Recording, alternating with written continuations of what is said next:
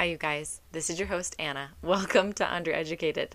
I am so excited to finally be getting this project shared with all of you because it's something that I have literally thought about since I was pregnant with my first son, and I'm now 3 weeks postpartum with my second baby, and it's finally getting going. So, thank you for being here in advance. If I could explain what undereducated means to me, it is really just everything I wish that I had known before I jumped into being a mom.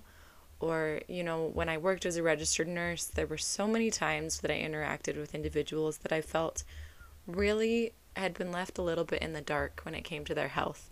And not because they meant to be, or, just kind of the way the system works. Sometimes they just didn't know what questions to ask. So they didn't have the knowledge they needed to be empowered to make the decisions that, really truly advocated for themselves and for their health versus maybe just like the easy way out or something like that.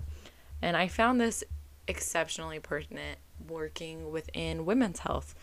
And because women's health is so complex and evolving all the time, it's really kind of hard to stay on top of, what's new, the latest research, all the things that, really can keep you in your healthiest state, both physically, mentally, spiritually, like all of these things that can come together to help you be your happiest self are really hard to like stay on top of and always be like researching.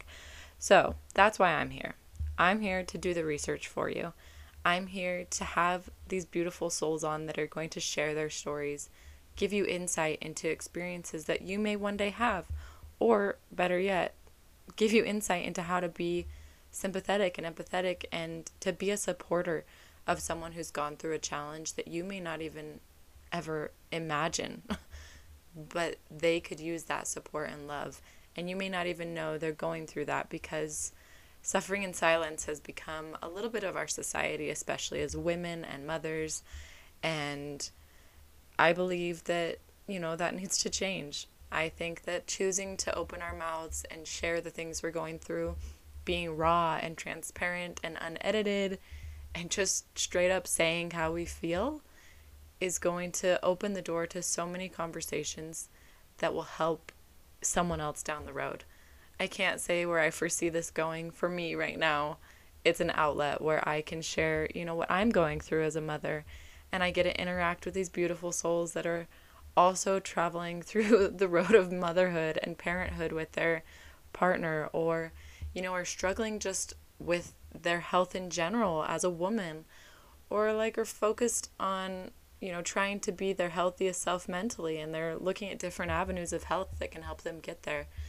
And I feel lucky enough to get to have these conversations with them here at UnderEducated. So together, you guys, let's really just start to open the doors to these conversations.